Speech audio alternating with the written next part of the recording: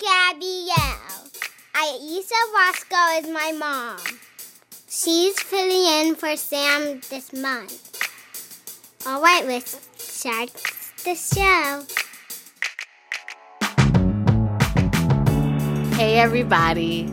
Like Gabrielle said, I'm Aisha Roscoe, your host for It's Been a Minute from NPR. I'm filling in for Sam because he's on vacation. Happy weekend. Are you ready? Because I'm really ready. It has been a long week, y'all. So today on the show, we're talking sports. Specifically, all the news around Black female athletes, especially recent decisions made by the Olympics and other sports governing bodies. This week, it all kind of came to a head. In particular, the news around Sha'Carri Richardson. The star sprinter did not make the U.S. track and field Olympic team because she tested positive for THC. She said she used the drug to cope after she found out her mom died. I know what I'm supposed to do. I'm allowed not to do, and I still made that decision. But not making an excuse or looking for any empathy in my case. But that was Richardson on the Today Show. Marijuana is legal in many states, including Oregon, where the Olympic trials for track and field were taking place. And last time I checked, marijuana cannot make you run faster. But THC is still considered a prohibited substance by the World Anti-Doping Agency, and they set the rules for the Olympics. Richardson's not the only Black woman athlete being affected by some of these decisions being made lately. So I'm going to get into all of that and more with ESPN producer and multimedia journalist Terrika Foster Brasby and the athletic writer and podcast host Kavitha Davidson. I'm Kavitha Davidson. So happy to be here and so happy to be here with Terrika and with Aisha. Terrika Foster Brasby. I am doing my best to be as filtered as possible because I am quite an unfiltered chick. We don't want anyone on their best behavior. Be on your worst employed behavior. Right. Got you. They started by telling me what the Olympic Committee ruling means for Richardson's future in sports. It is absolutely punitive for something that doesn't really seem to be that big a deal to the rest of us. That being said, the rule is the rule. I do understand that. The rule needs to be changed. And it's just an unfortunate thing to me that this young woman is going to be the face of changing this rule. Like, we are having this whole ass conversation right now about what the future of this is going to look like, what the World Anti-Doping Association is going to do, built on the backs of this one woman not being able to compete in Tokyo. And I think that there is an injustice there. And whatever happens with this, she will miss Tokyo. So that is she's young, she can come back, but there is a loss there for her. So if they do make changes, it's not going to help her right now. But Terrika, what is next for Sha'Carri Richardson? What can she do now? Honestly, I love her attitude. I love her accountability. I love that she owned it. Yeah. You know, when I think about in general, the weight that Black women carry where I have to be perfect all the damn time. There is never any leeway for me to make a mistake, but the bounce back is so important. And I think that she does that. I also think it's fair to note that she's also going to have to repair her image and not any fault of her own. But because when you look at the headlines that were written when this story initially broke, it wasn't Sha'Carri Richardson tested positive for marijuana. It was Sha'Carri Richardson tested positive for a banned substance. She failed a drug test. She failed. You know what I mean? Words mean things, people. And so when you read that and you're talking about athletics, no one's thinking marijuana. Yeah. We're thinking this girl's doping. Mm-hmm. She's taking steroids, some form of PED. Like, all of these things just automatically put a barrier on her that she didn't even ask for. There were people on Twitter. I don't want to give this person. There was some random horrible person on Twitter basically that was trending because they were making these statements about Sha'Carri saying because she had long hair and nails that she must have been doping. Marijuana is growth inducing or something. See my hair. I also must be on some steroids because my hair is very long right now. Okay. and comparing that same person to FloJo. Yes. And I was like, clearly y'all don't know nothing about FloJo. Sha'Carri should be compared to FloJo for all the right reasons, right? Yes. Reasons, right. But I will say this too, though. I'm one of those people who made the comparison between this and Michael Phelps, and for a very different reason. I tweeted that she needs to be given the same amount of grace that Michael Phelps was given. And of course, I had people coming in my inbox and coming on my status like, hey, but he lost endorsements and it didn't happen during blah, blah, blah, blah. And I'm like, I get that. But Michael Phelps didn't make one mistake. He didn't make two mistakes. He made multiple mistakes. Over and over. How many drunk driving cases did he get? And what I mean by extending grace is, regardless of the mistakes that was made by Michael Phelps, he was continually given an opportunity to redeem himself, to represent America, to represent his family and himself on the largest stage in his sport, and he won golds for them. On top of that, I remember FINA responding by saying, we understand the image that, Michael Phelps has among our youth, among young boys, and we accept his apology. Yeah. Okay. So does Sha'Carri get that same grace? Because too often, women of color don't get the ability to make mistakes. One time and we're done. It's a wrap. And I think that's absolutely fair. And I think that also comes down to who it is incumbent on to show that empathy, right? Like, it's the media and the governing bodies. And let's be very frank about this. The people who encompass the media and the governing bodies look like Michael Phelps more than they look like Sha'Carri Richardson. Bingo. Well, let's talk about the way that the public and the media often interact with Black women athletes. Even for me as a casual observer, there always seems to be a difference in the reaction that you will get, whether it's someone who makes a mistake or someone who gets angry, or the coverage of a Black woman versus other athletes, whether it's Serena Williams, whether it's Naomi Osaka, whether it's Caster Semenya, that there is a difference in the way that the public reacts and that the media portrays them. And so, Tarika, talk a little bit about that weight that Black women athletes have to carry. It's never ending, and it's heavy, and it's exhausting. It's interesting that we're having this discussion because, people resonate more with who they feel like they build a connection with. So part of that comes with marketability. The reason why some people love LeBron James the way they do is because they feel his story. Outside of him being an amazing athlete, we've seen him since he was 16 years old. We've seen where he comes from. We've seen his obstacles. So when it comes to female athletes, well, we don't always get an opportunity to be a part of that story. Why? Because that story is not often told. And when they are, well, then there's the generalized stereotypes that comes along with dealing with women of color. Perfect example that I can think of is whenever Serena Williams is in a match and she's upset because she's losing and she wants to bounce her racket off the ground or whatever it is that she decides she wants to do, she's a competitor. No one, you can use the word emotional, and for some reason to say Serena's emotional and angry resonates very differently than we just saw Reggie Jackson crying because the Clippers lost to the Suns in the Western Conference Finals. And you know what happened for Reggie? It was just we feel so bad for that guy. Oh, he put his heart into it. Oh, he was really, really edging to win. Well, why is it that when Serena does that same thing and is given that same description, she's the angry Black woman? She's a baby. Why doesn't she have to act like this? How can we respect an athlete who acts like this?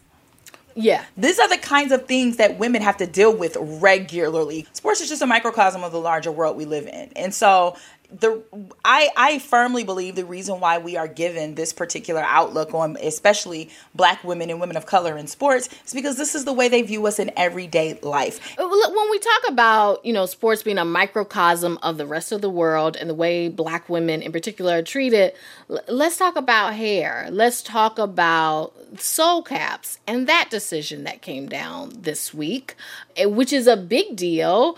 Because, and for people that may not know, about what's going on with soul caps is that the International Swimming Federation basically banned these caps, which are caps specifically made so that if a person has braids or locks or a fro, that the cap would actually fit over their head. And the reasoning for that decision was that the International Swimming Federation said, to the best of their knowledge, no athletes competing at international events had ever used or required the use of such caps, which immediately said to me, well, who has been competing? That's a very fair question, Aisha. The two things that FINA, the International Swimming Federation, said in their statement were particularly galling to me, was exactly what Aisha just said, which was, this hasn't been a problem before, so why is it a problem now? It's like, well, when someone says to you that this is a problem, your answer is, well, this hasn't been a problem before, then how does progress actually happen is a question. The second thing that they said also was that these soul caps do not fit the natural form of the head or the hair, which was so overtly racist. I can't even really comprehend that. Well, and Tarika, I will be honest, I don't know how to swim, but part of the reason why is because I never want to get my hair wet. And because, it's a big thing when you get your hair wet. My mom was like, when I had to go to a swimming birthday party, my mom was like, you got to wear a shower cap. You cannot get your hair wet. So it's cold outside. I don't even understand why they having a swimming thing there. But, this is an issue, right? What happens with your hair after you get it wet that maybe FINA doesn't know about. And on top of that, there is damage that is done to the texture of more kinky hair from the bleach. And I know that they are now reviewing after the backlash. But the fact is, you have to think back to a former conversation we had with who is sitting in the rooms, who are making these decisions, where are the people that look like us? And considering that this is an international organization, it's even larger than just the United States of America. This type of thinking is clearly worldwide, and it affects people in more than just the United States of America. So I'm glad that they are considering reviewing this and bringing this back to the table. But, honestly, this is just the shape of my head, y'all. And so, how do these specific decisions, how does that affect the rest of the sports world? Is this just an Olympics thing, or is this a bigger issue? So Sha'Carri specifically is very interesting when it comes to other sports, because this is one of the instances in which the Olympics is actually trying to catch up from behind. The NFL, MLB, the NBA, and UFC, and this is very US centric, I understand, but, 4 major sports leagues that we have said in the last couple of years that either they are no longer going to test for marijuana or they are no longer going to penalize their athletes for testing positive for marijuana. So it really does seem like, especially after the, USA Track and Field statement basically calling on WADA to overhaul its rules when it comes to banning pot, it really does seem like the other sports leagues are paving that way for the international governing bodies to be more compassionate and be more just frankly smart about its pot policy, its marijuana policy. When it comes to swim caps, we do have actually a little bit of a precedent here. I don't want to conflate these two issues, but when there was a time a couple of years ago when religious headgear, turbans or yarmulkes, were banned in competition in basketball and in soccer. And it took quite a few years to overhaul those rules. The reasoning at the time was that there was a safety issue. And then Nike developed a quote unquote safe version of religious headgear that Muslim women and practicing women could wear while also playing basketball. And then FIBA overturned its ban on that. And it was this kind of monumentous moment. So here we have a moment where that happened in reverse, right? We had the soul cap before the rule was overturned. And now you have an international governing body having to play catch up, but there is precedent for overturning a ban like that. Okay, and so we've been talking about women in sports and women who play sports, but there's also the women who report on sports. And this week, we have seen some backlash, outcry, happening in the sports reporting world. We learned that ESPN's Rachel Nichols, who is white, suggested her colleague Maria Taylor got an opportunity because she is black. And then in journalism at large, not just sports journalism, we had Nicole Hannah-Jones, who I'm sure you saw, who refused tenure at UNC Chapel Hill after it was denied and then it was offered. You have this larger picture of black women in media, dealing with media. And it made me think about how all this year we've heard Black Girl Magic, Believe Black Women, all of this. But who saves black women? Who protects black women? Ooh. And so that's what it had me thinking about. Who is protecting black women who are doing all of these things? Black women. Yes. That's who's protecting black women. The only answer to that question. As sad as it is, yes, that's what it is. Because what I'm not going to do is I'm not going to play the let's pit black men against black women and all this kind of stuff. But what I will say is when the fire comes, when it's time to really stand up and stand out, you hear more black female voices advocating for black female voices than you do any other race or culture of people. And that needs to change. It goes back to desire. You've got to want to see women in these spaces. You've got to want to see women of color advance. And yeah, it's insulting. But at the same time, listen, I said this on a vlog 2 days ago. If I am a diversity hire, guess what? I earned that because I have sat here and watched. How many times have white privilege worked for you? I have watched who you know get you into spaces that what you know would have never gotten you there. So if my skin finally got me something, I earned it. Get in where you fit in. That's what I mean. That's my thing. Get in where you fit in. The idea that all these people in all these halls are there because they're just so smart and they earned it. Come on now. Come on now. I'm gonna get in where I fit in. This is a great conversation. We could obviously talk all day long and longer about this. Coming up, I play our favorite game, Who Said That, with Tarika and Kavitha. The following message comes from NPR sponsor WeWork. With WeWork All Access, you can finally leave behind all the inconveniences and distractions of working from home. At the swipe of a card, you can unlock hundreds of nationwide workspaces actually designed for work. And with a month-to-month membership, you can get workspace when you need it, no matter where business takes you. That's smart flexibility. Sign up today at WeWork.com/NPR. Support for this podcast and the following message come from Cijo. A mindful, sustainable home brand, Cijo creates bedding from performance materials to contribute to healthier and more restful sleep. Whether you prefer the soft texture of French flax linen or the breathability and heat dispersion of eucalyptus bedding, Cijo has something for every type of sleeper. Cijo is offering a 30-night risk-free trial so you can try out their bedding. Visit sijohome.com/minute for 20% off of your first order. This week on NPR's Life Kit, financial independence. We want to help you work towards financial freedom, wherever you're at. Concentrate right now on what you can do to better your finances, to prepare for that next crisis, not out of fear, but out of preparation. Listen now to the Life Kit podcast from NPR. This week, I'm joined by multimedia journalist and ESPN digital audio producer Tarika Foster Brasby and the athletic writer and podcast host Kavitha Davidson. All right, are you two ready to play a game? Because I love playing a game when I'm in charge. That doesn't work for you. It's called Who Said That? Who am I saying that? Who said that? Who said that? It's really easy. I'm going to read 3 quotes from this week's news, and you have to guess who said it or what it's about. You don't have to know the exact person. There are no prizes, so the stakes are low, but your dignity is at stake.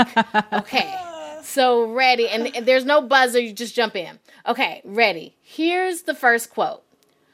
who am I to tell somebody to retire? I feel fine. I'm still able to play 18 holes in the morning and 18 holes in the afternoon and have a little libations for lunch. Is that Tom Brady? Was that Tom Brady? Was that Aaron Rodgers? No, this is not a sports person. I'll tell you that. This gets a little. I'll give you. It's a little political. It's a little political. Okay. Think about who you might want to retire. Who in politics might you want to retire? Oh my God, was that Donald Trump? No, this one might be a little hard. This is where my head is. Because I was gonna say Mitch McConnell, a member of Congress, but it's not Mitch McConnell. A member of Congress, but not Mitch McConnell. I'll tell you, this one was hard. It was House Majority Whip Jim Clyburn. And he was talking about the Supreme Court. People have been talking about Supreme Court Justice Stephen Breyer. They want him to retire so that Biden could put somebody else in his place. And Jim Clyburn. You should just expand the court, but okay. Jim Clyburn is like 80, I think, and he was just like, "Who am I to tell somebody to retire? Look at me. I play 18 holes in the morning and in the afternoon, and I have some libations with lunch." Okay, so 0-0, but now we start fresh. Okay, this is the second quote.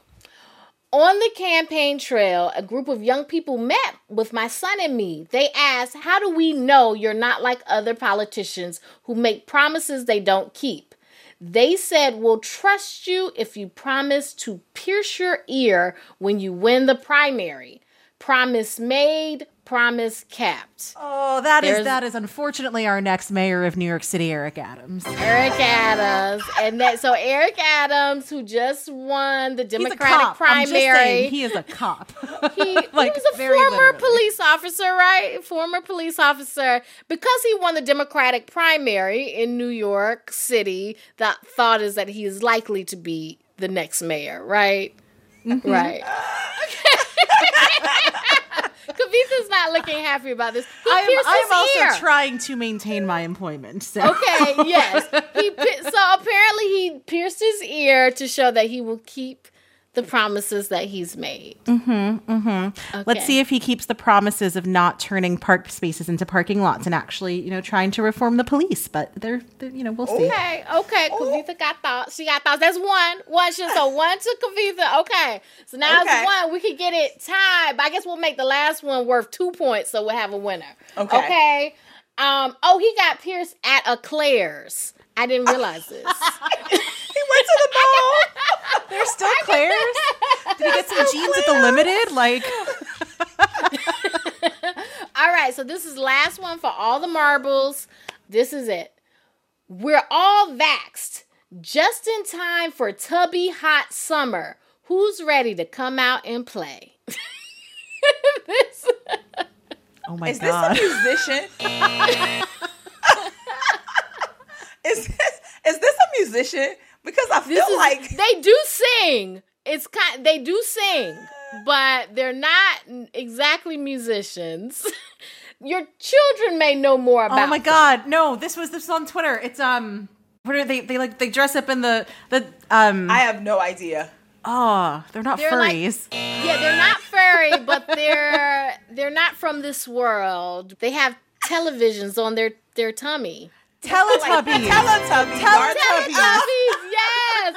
Okay. Kavitha is a winner. But yes, Teletubbies. So the Teletubbies. I don't think I'm a winner if I know what a Teletubby is, to be honest. I haven't seen Teletubbies since I was like 15. That's a long time ago. Do you know what? They were I do remember there was a thing about them going around Twitter, and I remember seeing their creepy ass tummies with their Vax cards or something. Yes, they and have that's Vax okay. Cards. Okay. Yes, they got vaccinated, and so now you can come out and play with them. Now, if you had used the quote from Juvenile in the Vax You would have got video. that. I would have got that. Back should have been that Vax there. up 100%. Back that Vax up. And it was something like, what was it? It was like. Vax that thing up. Sorry. Vax that thing up. Vax that thing up. There were some very key lines in that one. We should have used that one. I know you can't stand it. No holding hands, chick. But when we get the shot, we gonna be romancing. Girl, you could be the queen after quarantine. We could meet up at the spot and we could do the thing. You're going to be a queen in the quarantine. It's a thing, man. Juvenile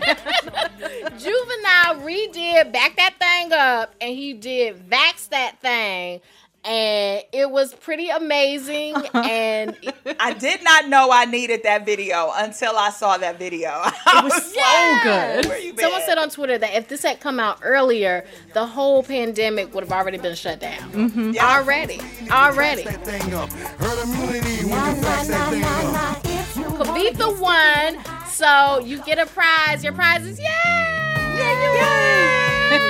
bragging rights. So you definitely, great job. Thank you so much for being here. I really appreciate it. Thank you. Thanks for having me. I appreciate you. Thank you for having me. Lovely to see you again, Tarika. Likewise. Thanks again to my guests, Tarika Foster Bradsby of ESPN and Kavitha Davidson of The Athletic. Coming up, I chat with Nita Manzoor, creator of the TV show We Are Lady Parts, about an all-Muslim punk band. Let me tell you, it is so funny.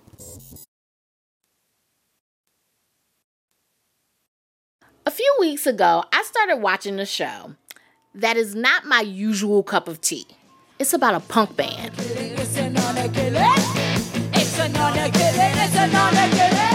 This show is called We Are Lady Parts. It's about an all-woman Muslim band. It's not as hardcore as it seems on the outside. It spoke to me because it really shows the sisterhood of these 5 women who are dynamic and strong and funny as heck. This is us, by us, for us. The show also explores their relationships to faith and community and identity in a way I haven't seen before on TV. There are so many different ways of being a Muslim woman. That's Nita Manzoor, the creator of the show. She said it was important that all the characters were complex and sometimes in conflict. You can disagree with other women, but, it doesn't mean that, any of these characters is having a crisis of faith. And that was just something I wanted to show, that complexity, that difference, which I sometimes find is often lost in our mainstream media, in the kinds of TV and film I was seeing. I wanted to see difference and I wanted to see these women fight about it. And that was just really exciting to me. So it was definitely an important aspect of the show. And so a part of that expression from the women was what they wear. One of the characters, Momtaz, actually wears a niqab. Niqabs are actually banned in some parts of Europe. How much did that play into your thinking when you were developing this character? Yeah, I have a brilliant costume designer, BC Williams, and we styled each of the characters thinking about who they are, where they come from, how they wear or not wear their headscarf, hijab, niqab.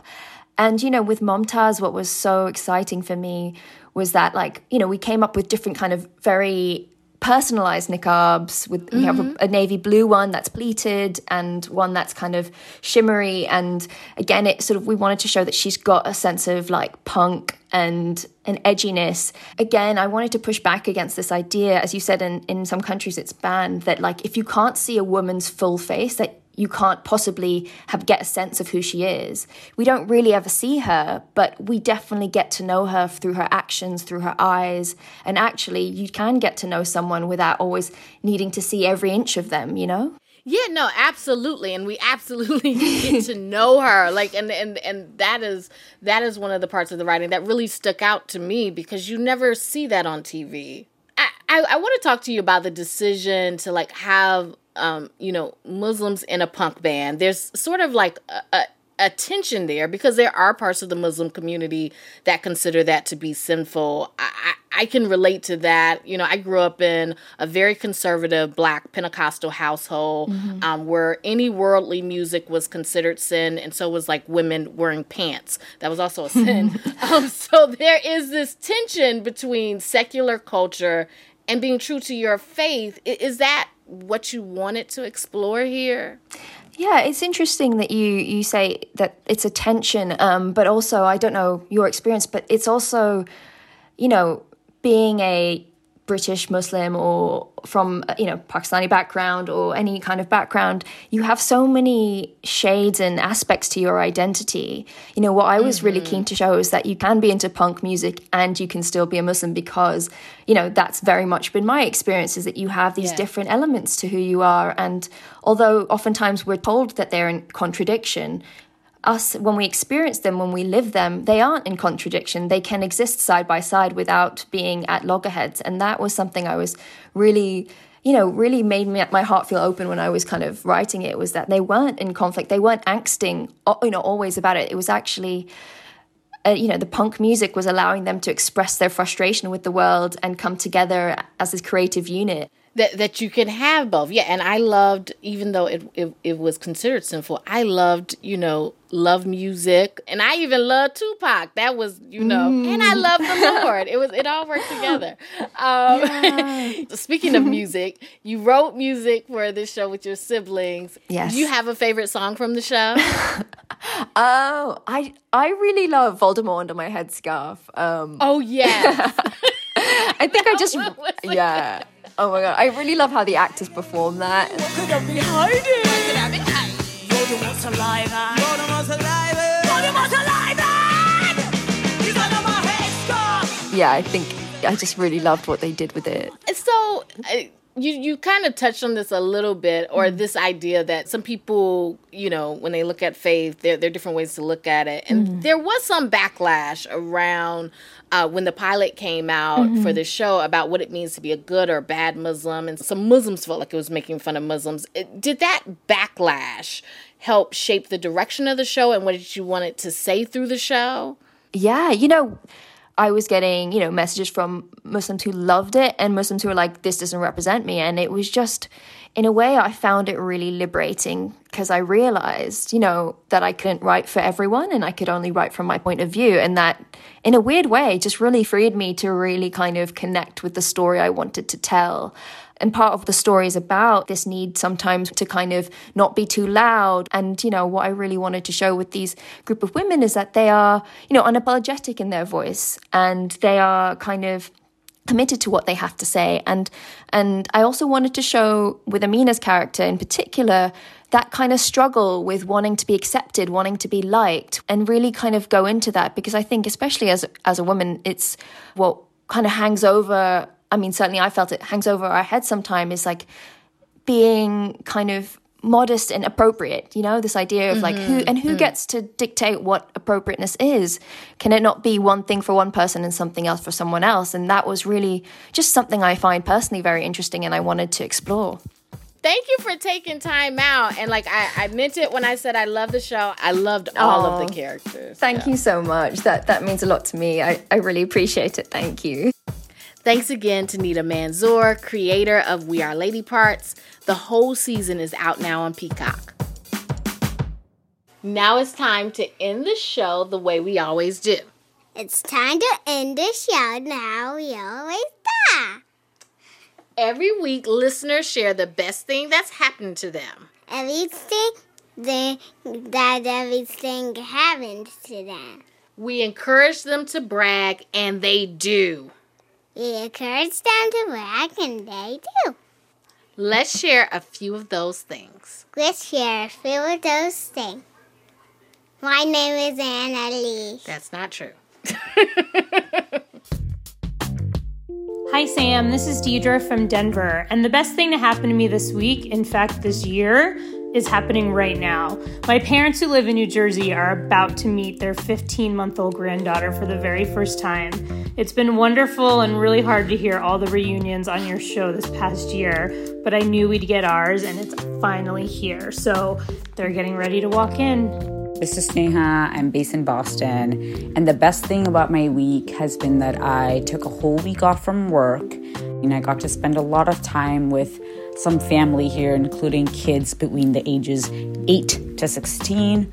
We did a bunch of different activities over the week, watching some classic movies, including Holes and the movie Legally Blonde with my 16-year-old cousin who had never seen it before. The best thing that happened to me this week is watching as my daughter gave a presentation to her doctoral committee virtually. She began with a memory of listening to NPR in the car with me. That was a proud mama moment. The best part of my week was returning to aerial class after a year and a half. I haven't taken a circus arts class since the pandemic began, and I actually was able to still do a few moves. Hi, Sam. This is Marianne in Carefree, Arizona.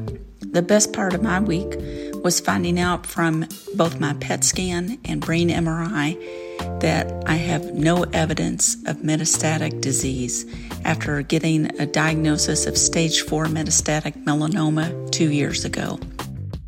Love your show. Thanks for everything that you do. I really, really love the show. Have a great week. Thank you. Thanks to all the listeners you heard there.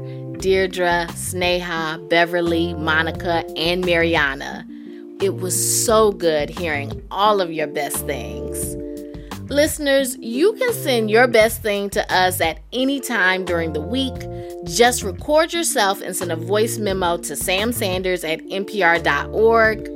Also, we're working on a story about quitting. So many people in the last year are quitting their jobs or thinking of quitting. You may be thinking of quitting. You're fed up. You're done. You're putting in your 2 weeks notice. We want to hear from you. Why did you quit? What, if anything, did the pandemic have to do with it? And what do you want others to know who also might be thinking about quitting? Record yourself, maybe 1 to 2 minutes, and send a voice memo to samsanders@npr.org. This week, the show was produced by Janae West, Anjali Sastry, Andrea Gutierrez, and Liam McBain. Our intern is Manuela Lopez Restrepo. Our fearless editor is Jordana Hochman. Our director of programming is Steve Nelson. Our big boss, the senior vice president of programming at NPR, is Anya Grunman. All right, till next time, I'm Aisha Roscoe in for Sam Sanders. Talk soon.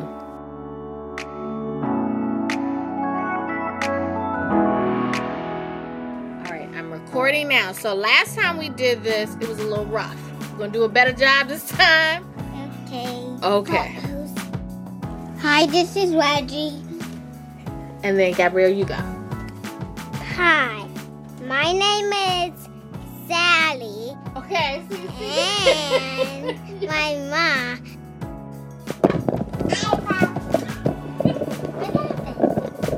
The mic fell. Okay.